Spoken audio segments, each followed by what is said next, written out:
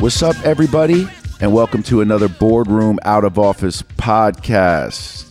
With me, as always, my right-hand man, Gianni Harrell. What's up, G? What's up, what's up? Podcast 46, on our way to 50. And today we have one of those rare guests that I have this incredible pre-existing relationship with, similar to Jamie Patricoff, Noah Kerner earlier. But this guest is unique in that he was also someone that I've worked so closely with earlier in my life, and probably one of the three most influential and important people in my career because of the belief he instilled in me. So let's see. The intros are always weird because I look at these guys' resumes, and that's not how I would introduce someone. But what I will say is that this man has won an Academy Award, it says here. I knew that, though. Golden Globe Award. I also knew that. And 7 Grammys, one in which I attended with him, so I knew all that.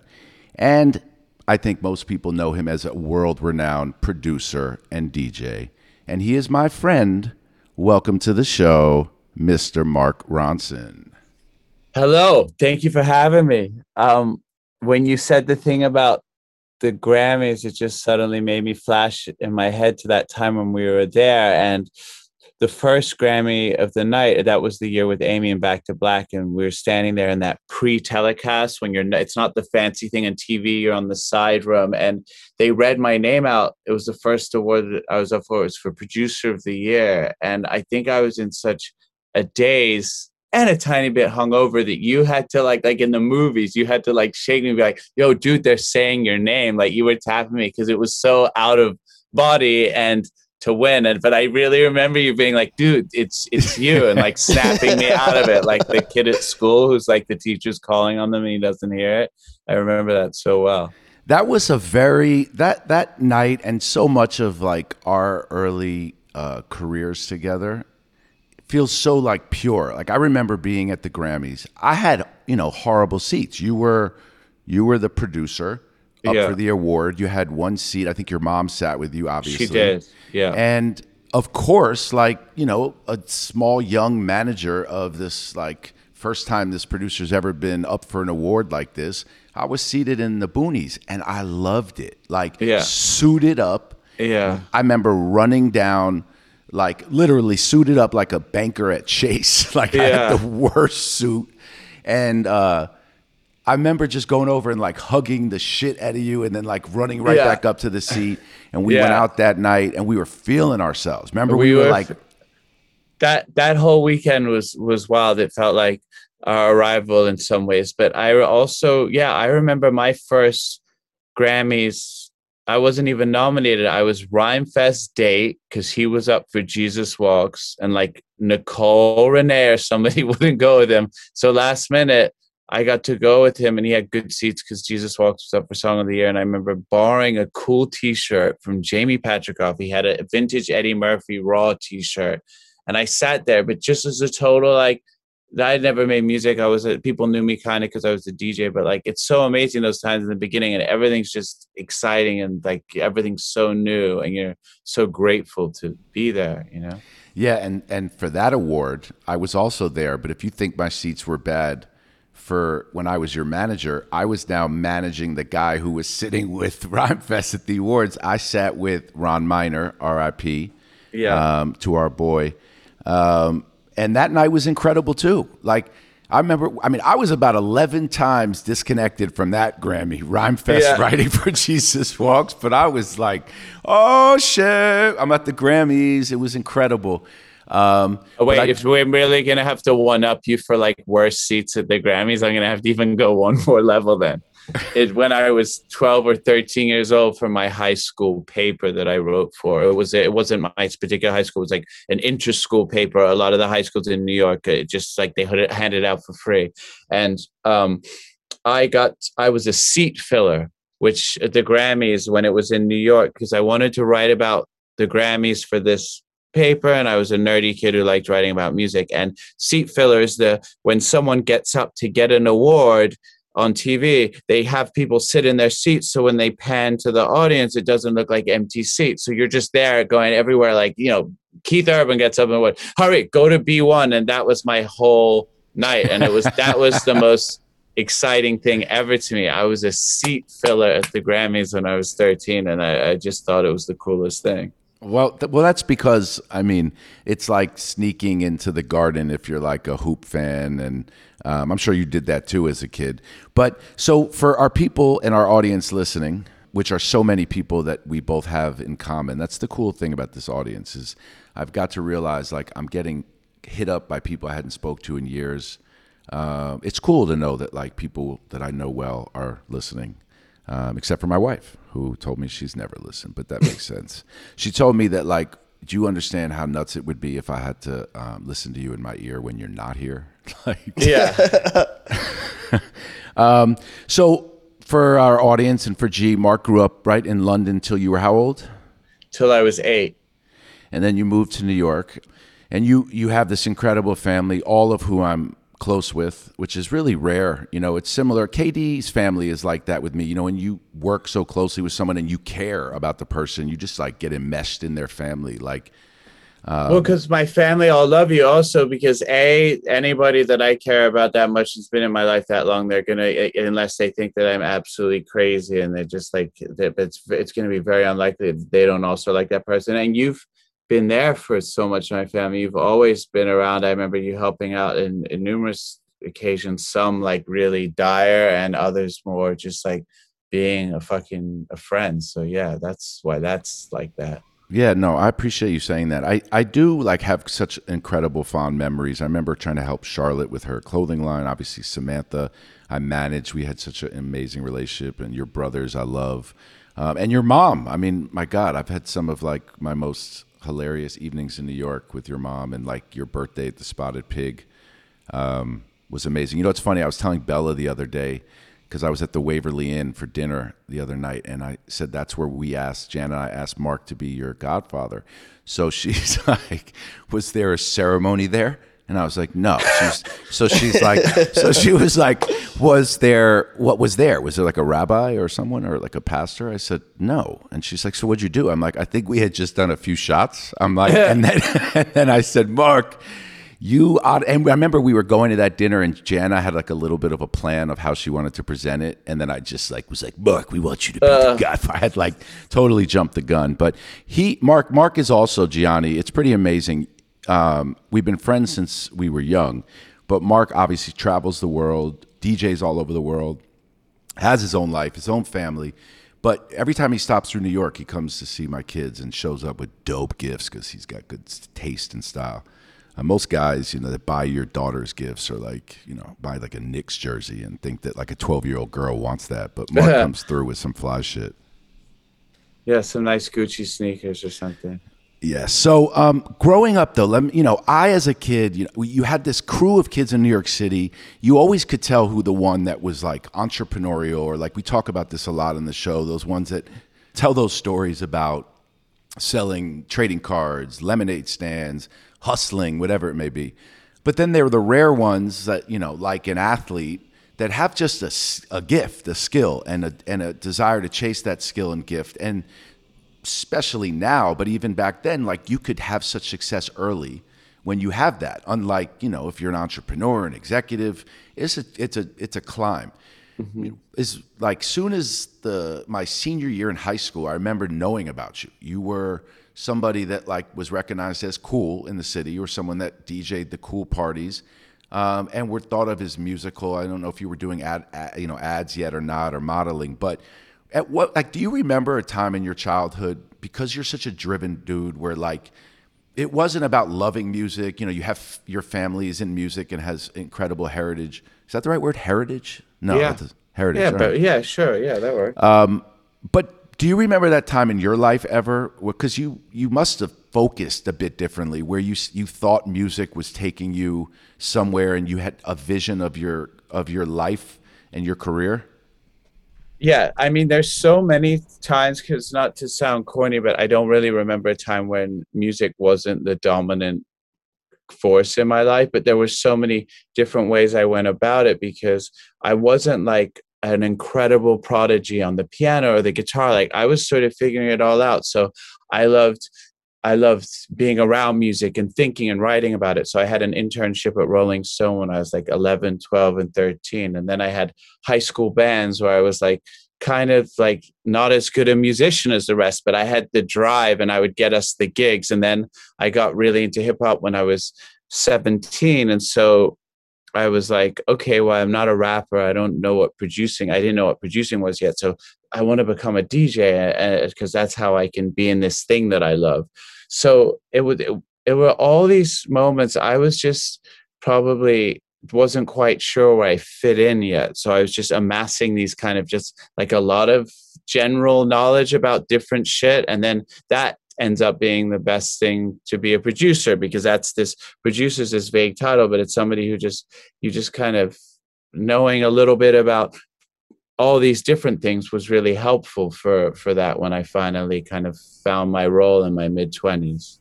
But when you went to Vassar and you started like DJing and got more and more recognized as a DJ, you grew up in on the Upper West Side of Manhattan, right? And like, you know, I took advantage of the melting pot that was New York and the access to going out and meeting people of all different backgrounds and environments. But you also simultaneously, like while you were putting this band together through school, you were starting to DJ and use hip hop and to venture into these worlds and network at a young age. Was it literally just that? Was it getting into the mix and knowing how to talk and people just gravitating towards you that you were able to, at very early days, like mold these worlds a bit? Yeah, I think so. I think I just, when you're starting off and you love something so much, you're just kind of like, no fee is too small, no job is too big. You know, like I was making mixtapes. I was working at, do you remember Slam, the hip hop clothing store on the Upper West Side? It was like very short lived. Yeah. I'd sell my mixtapes in there. I would go to the cool clubs downtown and like peddle my demos. And at first they were kind of like, you know, not really hearing it. They're like, who's this kid we never heard of? So I was mainly DJing like not as cool, but just, you know, Upper East Side, Upper West Side regular parties that were like kind of, you know, the B-list thing, but just to cut your teeth. And then, yeah, I think I was just like, I just never remember a time that I just kind of wasn't out there just trying to like peddle my shit, whether it was mixtapes or just like getting gigs. So, and when you came back to the city after school and you got into producing, did you have a mentor at that point? Was there someone in the family, or did you just buy the machines? Were you a technical kid that just easily transitioned? Well, so I didn't really finish. So I went to, I started DJing summer my senior year in high school. Then I went to Vassar and I loved it. And I did like the experience of getting out of the city, or at least an hour and 40 minutes out of the city. But I was also starting to then really DJ a lot. And I was starting to DJ underground hip hop parties in New York. And I was taking the train back 2-3 times a week. It was a joke. And my studies, my work, schoolwork was kind of shitty. But I got this drum machine sampler, the MPC, this classic hip hop drum machine that all my heroes like Q-Tip and Pete Rock and these people used. And I started to just make beats. And I think I taught myself mainly from the manual. And then John Forte from the Fugees, you know, from the Refugee All-Stars, a refugee camp, he showed me a little bit of stuff. We worked together a lot and I learned from him. But really, I kind of just taught myself this machine. John Forte. Yeah, get on the mic and just suck this way. Yeah, shout out John Forte. I was gonna ask, like, so you know, John, I remember clearly being this like very instrumental figure early. Q-Tip also obviously very instrumental. Was there a model, like, you know, I'm not comparing you to the King Quincy Jones, but he compared himself to you in some ways. I saw in an article. If I prepped, I could quote it. But was he someone that you modeled, or was there these like little short-term kind of benchmark people that you aspired to be and then kept going? Yeah, I mean, you definitely have like heroes, like people you look up to. So for me, it definitely would have been a Quincy Jones. As far as like catalog and kind of just like making so many records I love and being important, Rick Rubin would have been in there. And then, but it was really the hip hop producers of that time, Pete Rock, Q-Tip, the RZA, those were the people that really I wanted to be like, because that's what I could do with this machine in front of me. Like the idea of like having a career and reaching those people, like that was a more of a meta, like larger thing. But I wasn't really thinking in those terms. I was like, I just want to meet rappers and make beats. So I guess that's kind of where I was. And I didn't really know anything about Quincy Jones, like is a master arranger of orchestras and producers of entire bands. And I didn't know how to do any of that at that time. I mean, literally my entire world was just this drum machine and sampler. So when I met Saigon, you know, who we've worked with, that was one of our first artists, you and me. That was like the first person who had the patience to sit with me, and I was working on beats. And I know that my stuff wasn't even that great back then. I probably thought it was, but because you don't have that hindsight, like, hey, in 3 years you're going to be there. Like you can't tell that to a kid when they're doing the thing that they love. They just want it. They want it now. But yeah, that was the first artist I worked with on a sort of regular basis and started to really like hone my skills with. Mm-hmm. Yeah, and then I met Nika Costa through Dominic Trenier, you know, and then that was the first artist that like a true singer that like whose record I first worked on and really spent like every day in the studio for 18 months making a record.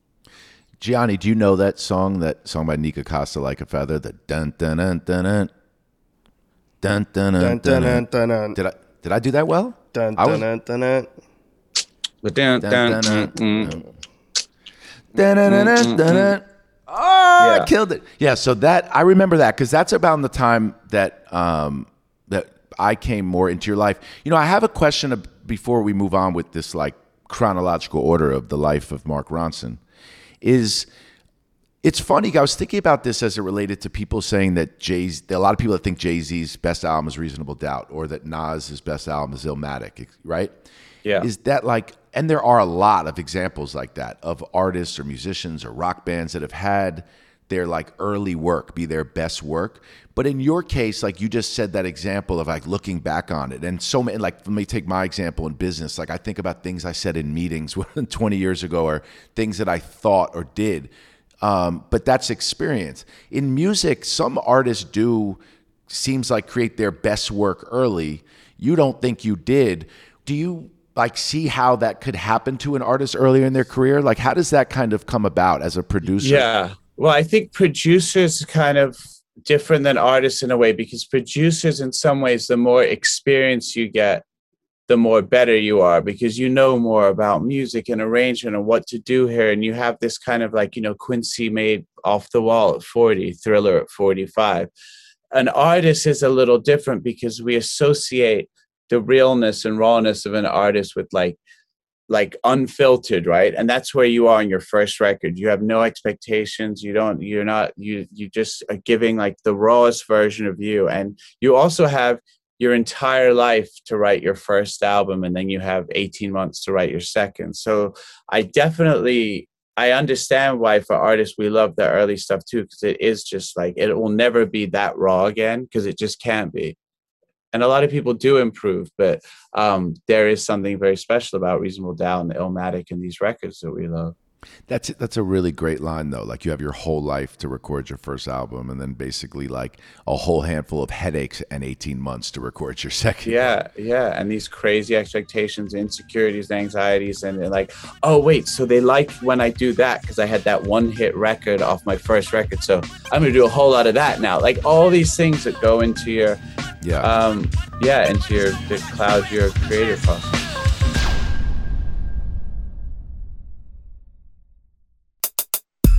So, you know, I said it in my intro, and I say it to anyone I meet, and it's getting clearer as I get older.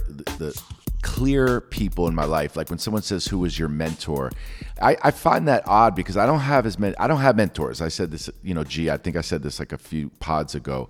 But you have these people that like believed in you. It's because, you know, mentoring entails you think of them putting their arm around you and teaching you. I'm actually getting them now because I'm starting to call on people I admire for mentorship. But in your early life, it's like you find these people that maybe are ahead of you or have a skill set that you don't have, or where you complement one another and they believe in you. You know, and Kevin obviously has been instrumental in that way in my life. And Mark, though, really with nothing. I had no background. I didn't finish school. I didn't have any skill set except like I could talk, and I had some connections to Mark. We weren't friends from like nursery school, Right. but you were really on. And I remember you had an incredible manager already in Dominic Trenier for your producing and art as an artist. Damon DeGraff was also your manager as a DJ, but you wanted to start a label, and you asked me to be your partner in this record label. And remember, at this time, even though I was obsessed with sports, I was idolizing these like hip hop labels that were birthing out of New York and seeing these guys just like it was the coolest thing I'd ever seen. So I was like, I'm in, right? But the belief you had in me and the desire to build a label and your whole vision, I will say, people don't really speak about that side of you. I don't think you've ever talked about as much, but even the corporate gigs you take and how you select them, the brands that you work with, how you activate your deals, you are a real business visionary as well. And I'm not saying that selfishly because you said you believed in me as a kid, but when you were building all of this, right, and you and I connected, tell me like why you thought I was, to be honest, not to embarrass myself or you, but why do you think, looking back on it, you wanted me to, or what was your memory? Because I feel like I chased you maybe and hoped that this would happen. But what do you think it was for you that really wanted to work with me and build something? Because from that, before you answer, I also remember saying to you, well, how do I get involved with your DJ management and all this stuff? And you started to slowly let me into more and more, but it started to just build this label with you. Yeah, I think part of it is just instinctual, like the same reason that I'm meeting an artist for the first time, whether it's Daniel Merriweather or Amy or something, you just get a feeling, right? But that's also that's not always like 100% thing that pays off. But I do think that that's something I've learned over the past 25 years, that I do trust my instincts. I feel like they're good. You were just like a boss. Like you just had this boss energy, and we liked the same music, and you loved Brand Nubian and Pete Rock and CL Smooth, and you were like a New York guy, and I could tell you were ambitious and driven, and you already had that thing going on, the 360 portal with Russell. I saw you already kind of doing things in the hip hop space. And I just had a good feeling about it. And Yeah. and also we had a lot of fucking fun together. Like you said, we hadn't been best friends since the 8th grade, but like we'd hang out and just like laugh and clown, and we liked the same shit. And I just knew that you were going to be somebody. I thought, it felt good. I didn't question it too much. It Yeah, was and just, it gave me like a complete like seat at this table as this kid, and like getting into clubs on a different level and walking into rooms and being like, Mark Ronson's my partner, like, and that yeah. shit resonated. Gianni, I'm sure you've heard of like what it was like at that time, and Mark was really the first of his kind, and DJ AM, in that you guys went into these rooms of the greatest mix of people from hip hop, from fashion, from art, from every walk of life, and like we're rock stars, and then that went on to become big club DJs and make tons of money. I mean, it was crazy what the kind of money that people were paying for DJs back then. And they called you guys these like celebrity DJs, and neither of you were that. You were these celebrities because of your talent and what you guys had done so pioneer. The things you experience and the network that you created, and then I know I was able to create through these experiences, were wild. We went to Tom Cruise's wedding, Gianni, Mark and I. It was the most surreal thing I had ever done in my life up to that date, and probably to this point still in some ways, in Rome, to Katie Holmes. And Mark got just completely twisted, and he was DJing an incredible set for like J-Lo and Jim Carrey. It was wild. But like that time in your life. I remember that flight, a business flight to like Alitalia, like you and me sitting there, like having like the little glass of wine to take off. That felt like the pinnacle, like the most you're ever gonna make it. Like flying business in first is wonderful, and it's something when it starts to happen you can't believe it. But an international flight, like someone is paying for us to go business to Europe to do this. Like it just we were like Crazy. Yeah. We were eating pasta and like red wine in our seats and passed out. It was incredible. Yeah. I remember they did a firework display, and it was so ill that no one could see each other at the wedding outside. Remember that cloud of smoke?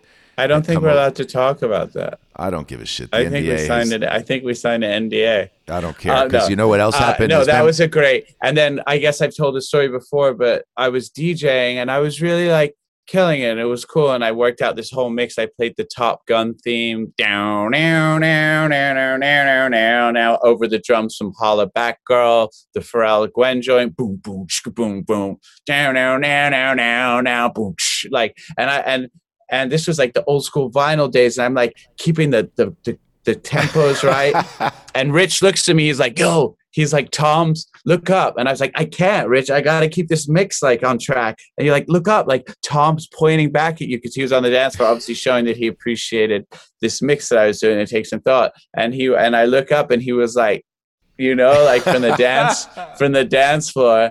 And it was just a good night. And I was like, I remember at one point saying to him, like, hey, like, this is your wedding? Is there something I can play? He's like, dude, you're just killing it. Like, just keep doing what you're doing. Gold Digger was a big song at the time. People went crazy. I was like, I probably shouldn't be playing Gold Digger at a billionaire's wedding. Is this problematic?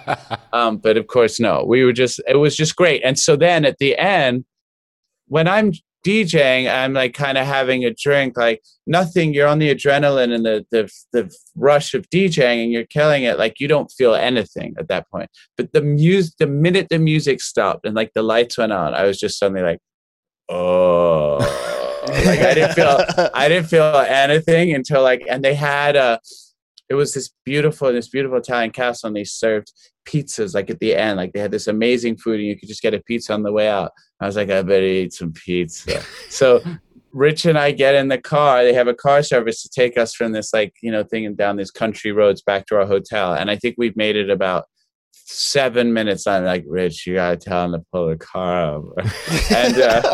And he pulls the car. I just get out and I just deliver a pavement pizza to the Italian countryside. He threw up everywhere, man, on the streets. But it was an incredible time. I remember two things before we move on. I was like, what's up with that guy right there? And you were like, Andrea Bocelli. Remember? I was like, and you were like, he's blind. I like knew nothing. And then I hung strong with Tom's and Nicole Kidman's kids at the time. Remember you did? You remember and then the girl was hanging with you. We were all eating the pizza. I have an amazing memory. Right. I wish I remembered some more of this stuff. Even you telling me there's a couple stories already tonight that I'm like, man, I forgot. My memory is just a little bit, yeah. Right. But I remember something else at that wedding, and I'm dead serious. I remember you not caring as much that you were there. And what I mean by that is like, it was pretty clear. Like I really didn't have a gauge yet. You know, that was really success. You know, you got paid a lot of money. You paid me a commission. We flew business class. You know, I always could work a room. So like to my extent, I was going and like shaking Jim Carrey's hand for no reason. Mm-hmm. And you were like, I got to get back. I got to work on this album. You know what I'm saying? You had that already. You were starting to get that. And our label, you know, while it was something that I look back on fondly, like neither of us were able to bring it to real fruition because you were the special one. Not that our artists weren't special, not that Saigon, Rhymefest, Daniel Merriweather, and everyone we work with, Wale, obviously. But it was like, it was you and it was your time. And looking back on it, you know, I'm like, damn, I can't believe I was hounding him about like edits on our Hard Rock Hotel mixtape. You were building this insane career. Yeah, well, we didn't really know. Actually, I just Googled when the wedding was because I want to remember. So it's November 18th, 2006. So Back to Black had just come out, but probably hadn't done like much in America yet. It was just still, but it was definitely starting to happen in England.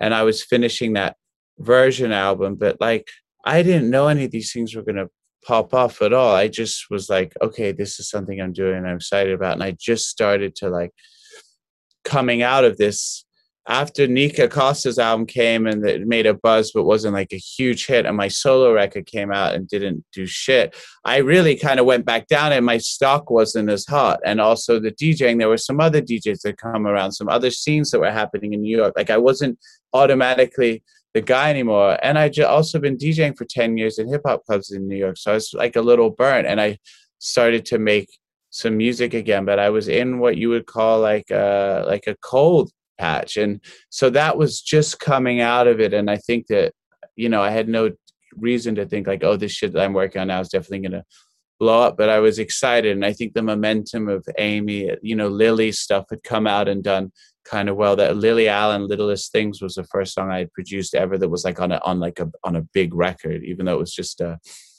so yeah, it was an exciting sort of transitional time, but like the bills were still being paid by the corporate parties and DJing the weddings and that stuff. You know, the production stuff hadn't really taken off like that yet.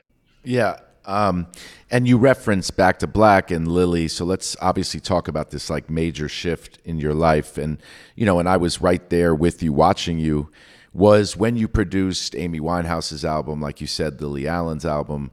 I mean, Adele was in our studio back at this time, the same studio that, mind you, Mark is now 15 years later building and running his entire operation from, which is just incredible because we had such incredible memories there. But that moment was a wild time, right? So how did you first get introduced to Amy again? I know it was from, oh my God, don't remind me his name. You have to, because we're going to run out of time. It was the bald Guy Moot. Bald, incredible man from EMI, Guy Moot.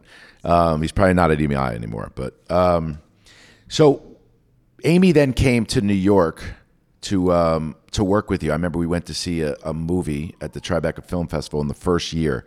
And it was at that time that your album Version really took off in England. Lily Allen, like you talked about, Amy. What was it about that time, that sound that you kind of represented, that you brought back, that moment? Talk to me about that whole era, right? Because that was the time I was closest to you. And it felt like you then had ascended into this next level. It's when you won the Grammy, obviously, for working with Amy. But who you were, and you were no longer like the name DJ, which I know we always used to talk about in those like Rolling Stone articles where it would be DJ, and then sometimes you wanted to be producer DJ, and then it was just producer, then it was Grammy Award winning producer. But that whole era for you, do you feel like that will always hold like this most special place in your heart for what it meant for your career? I think so, definitely, because I probably just, you know, not counted myself out, but I had resigned myself to maybe like, okay, maybe this music thing isn't going to fully pop off. We had the label. I was excited about building that, but, you know, my own record hadn't come out. The first record I produced, Nika Costa, that was supposed to be this big record, didn't quite pan out that way. And then all the guys that had come around the same time as me, or a little after, before, like Danger Mouse and Kanye and people I knew, were just like, their stars were going like that. So I just really got back to making the shit that I liked, actually. I thought, because, well, maybe this stuff is never going to be big, my production stuff, I might as well make shit that I really dig. And I started to make some covers of some songs, Radiohead and whatever, because I thought that would be fun to drop them in the DJ sets. And then one of them got put out in England, and it was suddenly all over Radio 1, Zane Lowe and Giles Peterson, all these influential DJs championing it. So it was kind of insane. Like, and this was, you know, it's like the power of surrender, right? Like whenever you do something that you're just like, you let go of the expectation, the anxiety, and you just make something from a pure place. It doesn't happen a lot, but that's kind of where I went to. And then I met Lily, and then I met Amy, and we just started working. The reason that whole soulful Dat King sound really came about is because Amy played me her songs, and we started to do these demos, and that's what it called for. I was like, oh, and I had heard some Dat King stuff. I was working with Dave Guy, our friend, in the horn section, but I had never worked with a whole band to do that stuff before. And I remember me and Amy had these little demos, and I was like, hey, let me play this stuff by these guys, the Dat Kings. Maybe we can go record it with them. And I played it for Amy. She's like, yeah, it's the nuts. So something was good. She said, it's the nuts.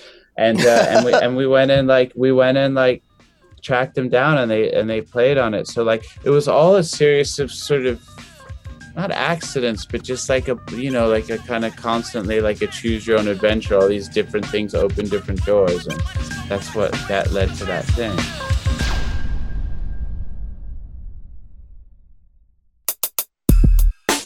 feel like you just laid out an amazing story of serendipity between these amazing, talented people. Obviously, Amy is a dynamite talent, and you clearly just told us how you both presented the vision for what she would become.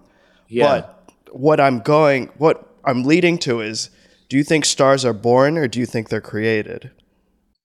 I think that there's people that just have an innate God-given talent, like a voice or something that you just can't get around. And then you have you also have artists who are born with like maybe 60% of that talent, of maybe like a megastar, an Amy or a voice like that, but just like work it. And they go to they train their voice and they learn their chops and their music. So I think I think it can be both. I think that the superstars, though, the people that really stand alone in that zone, Jay-Z, Kendrick, Amy, Adele, Beyonce, like they have something that like just the rest of us don't have. There's just something in there. Sometimes it's not even just the actual technical talent, but it's just they radiate something, you know? And the thing is like, I think about that time a lot. It's funny. Scott Schnee, who obviously we both know, has become really close with Jonathan Dickens, right? Oh, cool. Yeah. So random. And I knew, obviously, when I heard his name right away, I was like, I know Jonathan Dickens. My God, Yeah. it's Adele's manager, Gianni, and he's been with her forever, partner, manager, business partner. But that time, you know, for you, obviously, you keep in touch with so many of those people, including like probably most of our artists. I speak to Wale and Daniel Merriweather, but it really felt like this like time that seems like it wasn't even real, you know, like it's right when I got close with Jay-Z and John Maneely and, you know, and we started figuring out ways to work together with them. And they obviously became hip to what you were doing with Amy. And we have to tell the story. I'm going to. Oh my God, I'm Okay. definitely going to.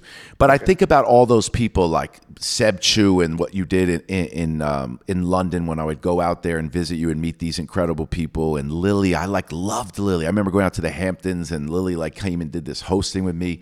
And then all of a sudden, like you just move on, like in my role. And I think about those times and like how we went through London and all your tours and shit. And what I will tell you though, is that like, again, you had this incredible, unique ability, which I didn't maybe understand as much back then, but there was a lot you were managing and it was a lot for someone at that point in your life. And I think that's what I meant earlier by like why our label couldn't ultimately go. And was the right way for this to all go down because that had to happen first. But you were really this orchestrator of people. You had all these different people on the bus that were like first-time talent. I mean, the people that came through that studio that you're in now, back in that day, I mean, it was an incredible time, bro. Like we had J. Cole before he ever recorded, Wale before recorded like a real album. Yeah. Adele was in there.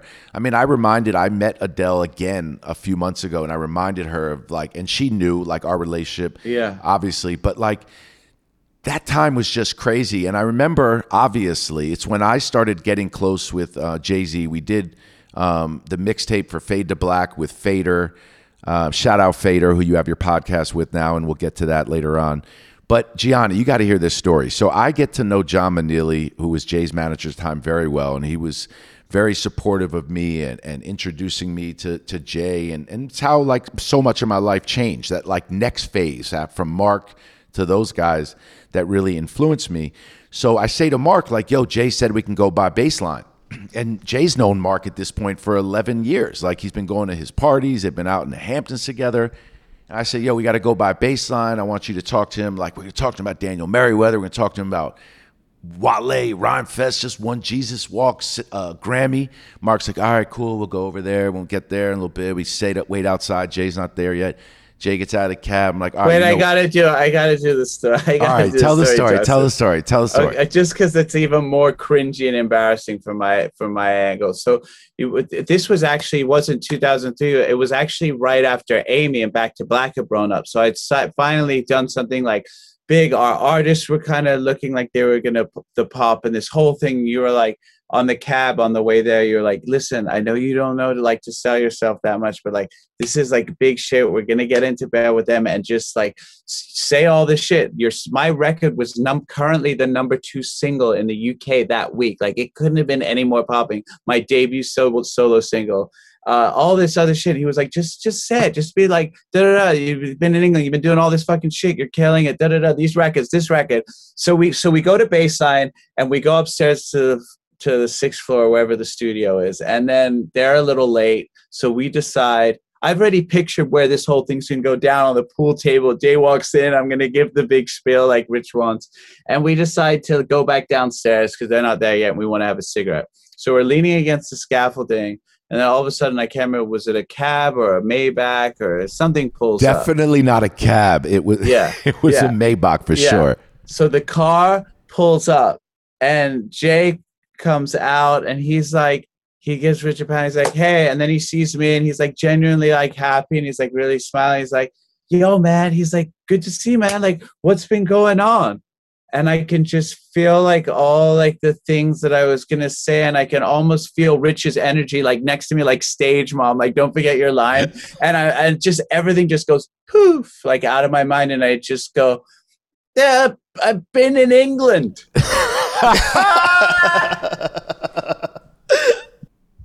That's all I can get out. Nothing else. Nothing else. And I remember Jay was like, what's up? Like, congrats. And just like went upstairs and we were.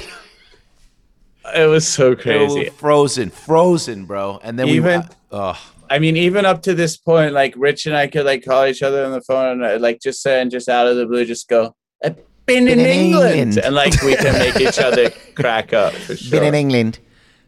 Epic story. I'm sure, by the way, how many people you think had the deer in headlights, like meeting Hov for the first time, had their thing? And you were Mark Ronson, but you froze. So, shit, man. Yeah. By the way, I probably would have too. That's why I passed all the info to you in the cab. I was Don King, but then I jumped out the ring. Yeah. Let me talk personally a little bit about your life at this point, if you don't mind. If anything gets too personal, you let me know. But you know, I got married relatively young. I mean, very young. And you know my wife, obviously. And while we still very much like networked together and I built my business and with Jana by my side, you were traveling all the time, right? And traveling and working in nightclubs, working in studios, working in nightclubs. And, you know, you had different relationships through the years. And each time, you know, I think the people close to you, myself, friends of yours, your family, like got excited, thought you had one because you're just this incredible guy, you know. And, you know, obviously your first serious girlfriend was someone that I knew well and we all loved, et cetera, et cetera, et cetera. Do you think that, like, simply put, like the artist in you, you know, let's not get in any of the minutia, but that the artist in you was just too laser focused, too locked in, too committed, like any entrepreneur at times, to really be able to do or be who you had to be in one of these relationships? I do now, looking back on it and looking at the couple of really like healthy relationships, meaning people that were really good for me and really there for me and supportive, that I wasn't able to kind of recognize at the time. I mean, you could put it down to like, you know, you could say he was too young back then. That's what my dad will say or something. But I guess also if you go to a lot of therapy and you kind of unpack this stuff a little more, which I have done in the later period of my life, it's sort of a little bit chicken before the egg, because it's like, well, did the relationships not work because I was so driven, or was I so driven because I had a hole in my soul or psyche from something else? What was even driving me that much? If I was slightly more aware of like you know, those workaholic tendencies became my like best friend and my worst enemy at the same time, because they were the things that drove me and that I was having success. So that's positive reinforcement for being a workaholic too. But I was also using it to run from shit. I was definitely using it because it was a crutch at times. So it's hard to let go of something it's like almost like being an addict. It's hard to let go of something that's had like positive reinforcement, positive energy for you, these workaholic tendencies. But at some point, if you do want to have a little bit of stability and balance in your life, you have to learn. So I think it took me a really long time to figure out, and I'm grateful because the person I'm with now is just so fantastic, and whatever had to happen to me to get to this point in life, I'm okay with, of course. But I don't like all that shit back then. Like I was just kind of running through shit blind, and leaving some people quite hurt in my wake as well. Yeah. No, that's very.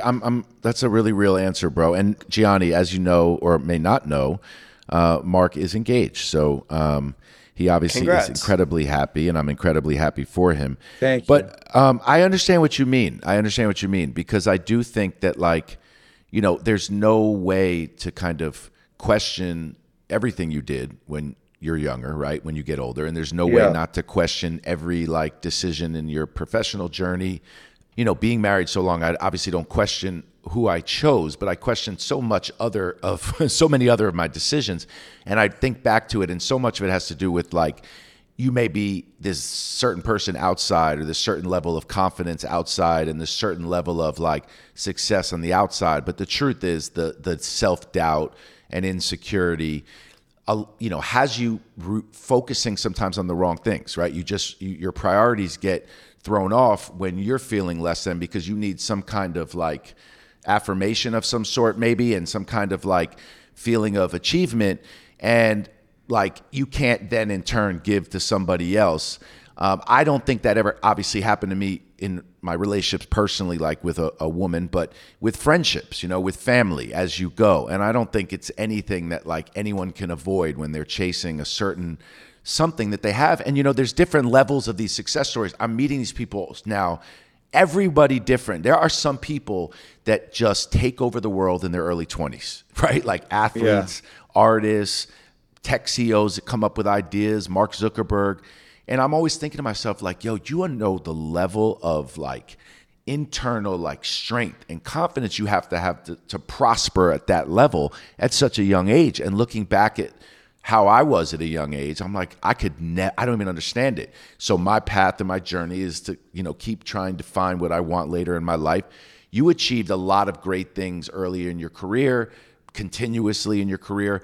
But I did used to feel, looking back on it as a good friend, and we would talk honestly, there was this like self-deprecating, self-doubt at times a bit, or like you couldn't believe the people you met. And I think that's something very endearing and genuine about you. Mm-hmm. But a little bit of not even being aware of who you are, you know, like your self-awareness not being that you think you're too big, but your self-awareness of not even realizing like how much power and impact and greatness you had to have paused maybe, right? To have taken some time off, to have done X, Y, and Z. Do you think that played a part in it as well? Just like not finding the real confidence in yourself yet?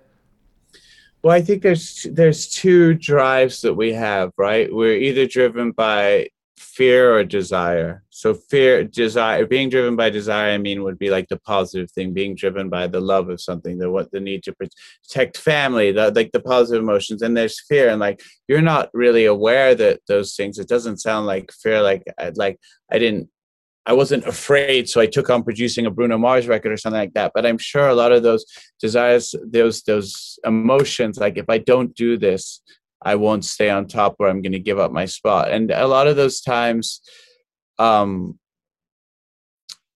yes, back to the thing that you were saying about being self-deprecating. I think that was a combination of my personality. I think that I didn't feel fully worthy of the success I was having, so it was easier to kind of like play it off, or like maybe that's just like a bit of an English thing too. But yeah, that really, like, I remember Bruno once like sitting me down. We are just like sitting on the couch in the middle of like a 14-hour session, probably when we were working on his album Unorthodox Jukebox, and he just looked at me and was like, it's like, dude, you're Mark fucking Ronson. Like you can act like it a little bit more. Like I think even for someone like Bruno, who's so like, you're the star, like puts on this thing too, not inauthentically, but like that's his thing. Like it was even more like to him, like, why would you not just be like, I'm the fucking man, you know? Yeah. That just never felt normal. And I liked it also because I felt like the fact that I sold myself maybe a little short in my head also made me work harder. So again, here's this thing that I saw. Well, I'm doing well, so this must be working for me. Like whatever these mechanisms that keep me kind of like working on this slightly maniacal or unreasonable drive. And so it took me a really long time to just separate myself from that thought and just be like, maybe it's my talent is the reason I'm here, and that it's good to have that drive and ambition and focus, but there's like a healthier way to have both without having to like fucking self-flagellate or have no room for people in your life. Yeah. No, completely. And I think, you have to also, then that entails pivoting and like little reinventions of yourself along the way, because at times you take on these monster projects. At times you've been like very aware of your brand. And the great thing about you, I think, as an artist and DJ and producer, the older you get, is the recognition of how long you've been doing it, in sports as well. It's like you get caught up in the moment, but then when you step back and you start looking at the playing field, you're like, oh shit, Mark Ronson's been doing this for 25 years, right? And with that comes this level of confidence. But along the way, you pivot, you reinvent yourself. And I think the last, let's say, 10 years of your career, as I've seen you get more confident and more in control of just like everything, you moved back to LA and you were living out there for a while, and you produced these just like generational hits, right? You produced Uptown Funk with Bruno Mars, you did Shallow with Lady Gaga. And while you were doing it, you were doing like projects with Diplo, and you worked with Dua Lipa, and you just always know how to like do the right artists in the right places, keep your relevance in so many different places. But those moments in particular, Uptown Funk, Shallow, like that raised a new level of profile. Obviously you were aware of that. Mm-hmm. What did that kind of give you as a perspective and a look back now in your career and start to frame this next phase? You've had pop hits, you've worked in hip hop, you've DJ'd every party in the world. You're obviously going to keep working. You're young, you're 45 years old. But what did this whole era start to give you as a new perspective? I mean, I think, there's something to be said. You want to say it's all psychological and coming to this point of like acceptance with yourself. But listen, financial stability is a big fucking thing. Like money doesn't make you happy, but certainly knowing that you're not going to fucking end up living in a trailer in Utica 3 months from now is helpful. And I thought that definitely having some of the success, having enough to, I wish I could have achieved some of that self-confidence maybe without those things. Maybe somebody who's a little bit more enlightened could, but for me, yes, having suddenly like 3 or 4 records that are in the books, right? And whatever it is, made me feel confident enough about where I was in my spot that I could take my foot off the gas maybe in a certain way. And then,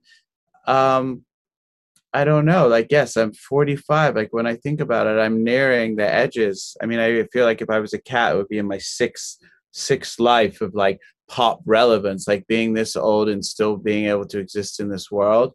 But as for now, I still love making music. I still feel like when I come here in the day, like I could still, maybe my biggest hits are behind me. Like that's a practical thought to have, but I can still come in here and make something that will excite me in a way that I've never heard that before. And until that stops happening, I could stop like playing an idea for a young singer, Yeba, or someone I'm working with, and let them go like this. Like until that stops happening, I've still fucking loved it. Love this shit, And to that point, not that you needed this, but doesn't it give you solace that Quincy produced Thriller at 45? Doesn't that make you feel like you still got a lot left in the tank?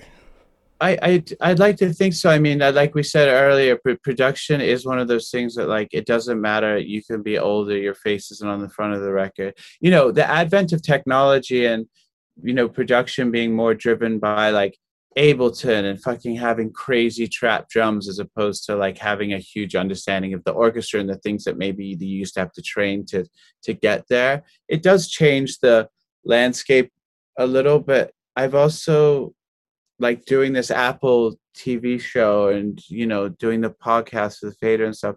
There are other things now that maybe when I was a little more like obsessed, like I gotta be the fucking biggest guy and keep my spot. Like now I would have not had the time or the focus to do those kind of things. And now I think that like that's something that's more interesting to me, and just being practical and like kind of like divulging a little. So let's get into, we teased the pod, we teased the Apple show. Now you have a record label. You're back at our old studios. I wish you would call it the Alito Studios still, but I assume for branding you have to change it. It's always Alito in my heart, Rich. That's all that matters. Our logo was the Nick colors. We'd have to, obviously, for the next 10 years, have to change those colors to black and white if you were going to make it an Alito logo. But give me, beyond getting engaged, give me the kind of state of Mark Ronson's business right now and what you're working on, and what you're excited about. Yeah. So, I mean, I still think no matter what, the main thing that dominates my life or that makes me excited, and I still think of myself as someone who makes music. Obviously, the pandemic and everything really slowed DJing down anyway, which was kind of nice, because I think that if something hadn't really happened, like to force me to stop getting on a plane 3 times a week to chase a check or whatever it was going on, the gigs at the festivals and stuff are so much fun. And sometimes you are playing like a giant corporate thing for like G Cloud or whatever that things are called. That like people are having a great time. I still love a DJ making a room of 5,000 people happy, because I came from that. I don't have an ego now now I'm a producer, like I'm above playing other people's music and making people have a good time.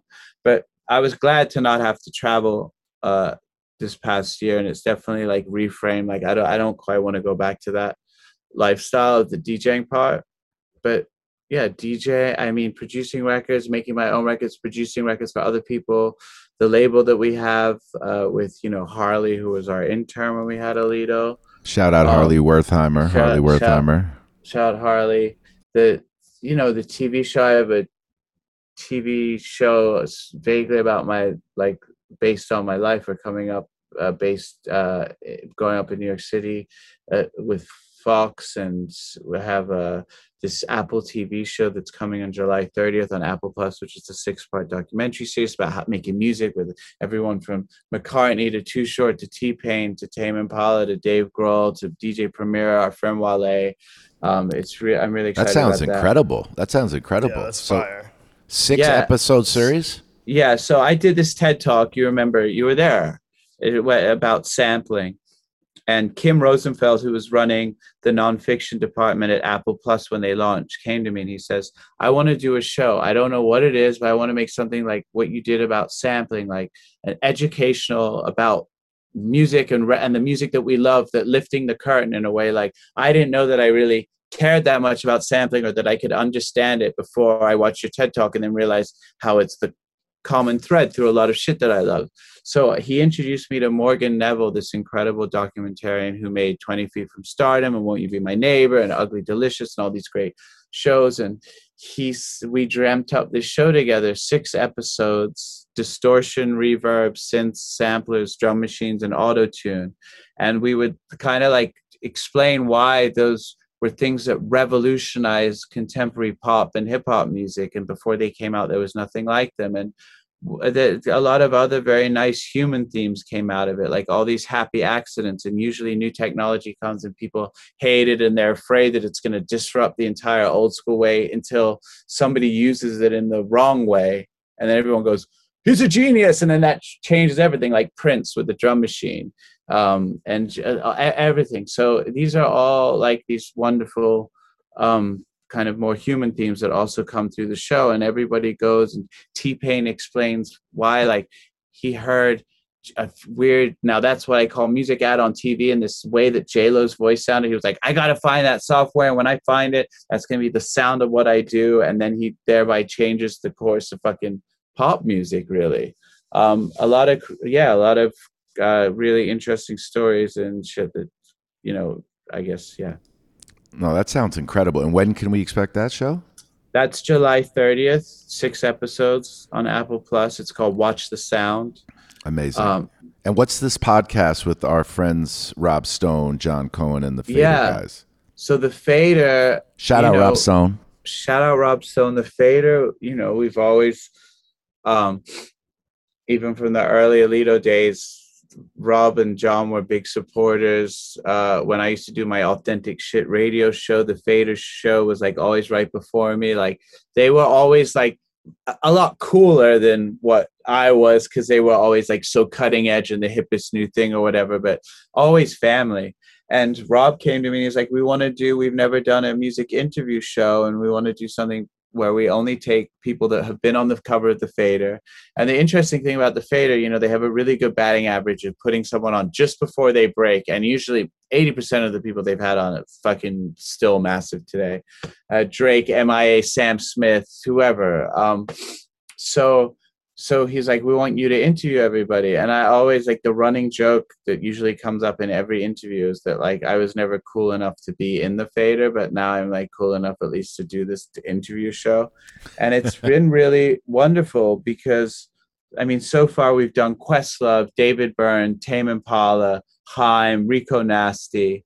And it's fun because some of the people I have relationships with and I've worked with myself, but either way, like, I study the shit out of it. I do the deep dive. I want to make sure that, like, there's plenty of interesting things I learned the hard way over the first couple of episodes, like what works and what's interesting and what isn't. And it's just a fun other way to just like exercise a different part of my brain, the kind of nerdy, like the same kid that was working at Rolling Stone at 12 and writing for the high school newspaper, you know?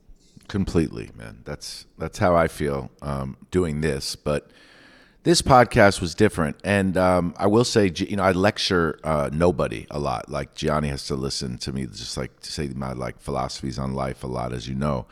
But I will say the pandemic like made a lot of things clear. One thing that was clear, beyond everyone knowing the family was important, everyone knowing that career and having a passion and loving what you love is important, but friendships, like real friends, people that like thick and thin type friends, and they're few and far between, those shine through. And Mark, you are my guy, bro. This was a lot of fun. I love you, bro. I love your whole family. I'm excited for you. We've just had the most insane memories, and looking back on like that era in life, it honestly felt like, you know, our own movie, man. It was crazy, like the things, and it feels now so distant, but I remember everything more now than ever. So I want to thank you for walking us through all of this. You know, it's always amazing to talk to you, and you know, this was a lot of fun. Man, I was just thinking all the things, like, I mean, Johnny, also your dad was such, talk about people like picking you out and believing you're like, your dad was one of those people for me. Like he was one of the people that like took me like fucking shopping, like when Puffy decided he wanted to take me DJing in Paris, and like your dad was like, come on, we're gonna get you some nice clothes, and he took me to like the Versace store, and there was a jacket there, and I was like, I didn't even know clothes could cost that much. He's like, you need this. You need this looks fly on you. He was the one that instilled all that faith in Dom, who then saw it in me. But Rich, like our fucking memories, like you were there to adopt my first dog, because my girlfriend at the time was not an American citizen and she couldn't adopt the dog she wanted to give me for my birthday. All the stories, all the places we've been. You were there with me when I bought my engagement ring for, you know, the first time I ever got engaged, like everything up to now, and being the godfather of Bella. It's so wonderful to just know that like you're always gonna be in my life like that. 100, man. I love you, bro. Thank you so much. Send my best to everyone in your fam, and we will speak soon. Goodbye, boys. Bye. Later, Mark.